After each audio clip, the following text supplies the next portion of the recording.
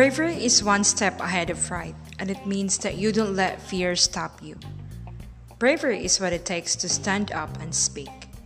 Stood in the storm, and the waves, the wind did not blow him away.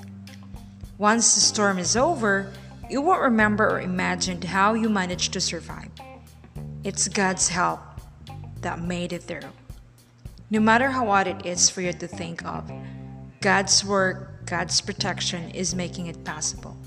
And for that one moment, you won't be the same person who walked in, but a person with courage and determination. Be strong and courageous.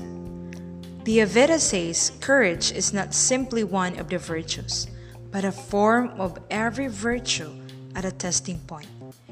See, courage does not always shout.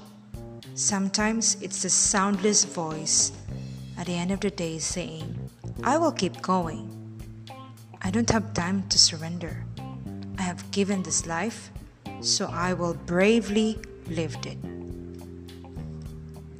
You're listening Inspire with Mel, and in this podcast, we will help you out on how to live life meaningfully and have a God-fearing heart to keep on.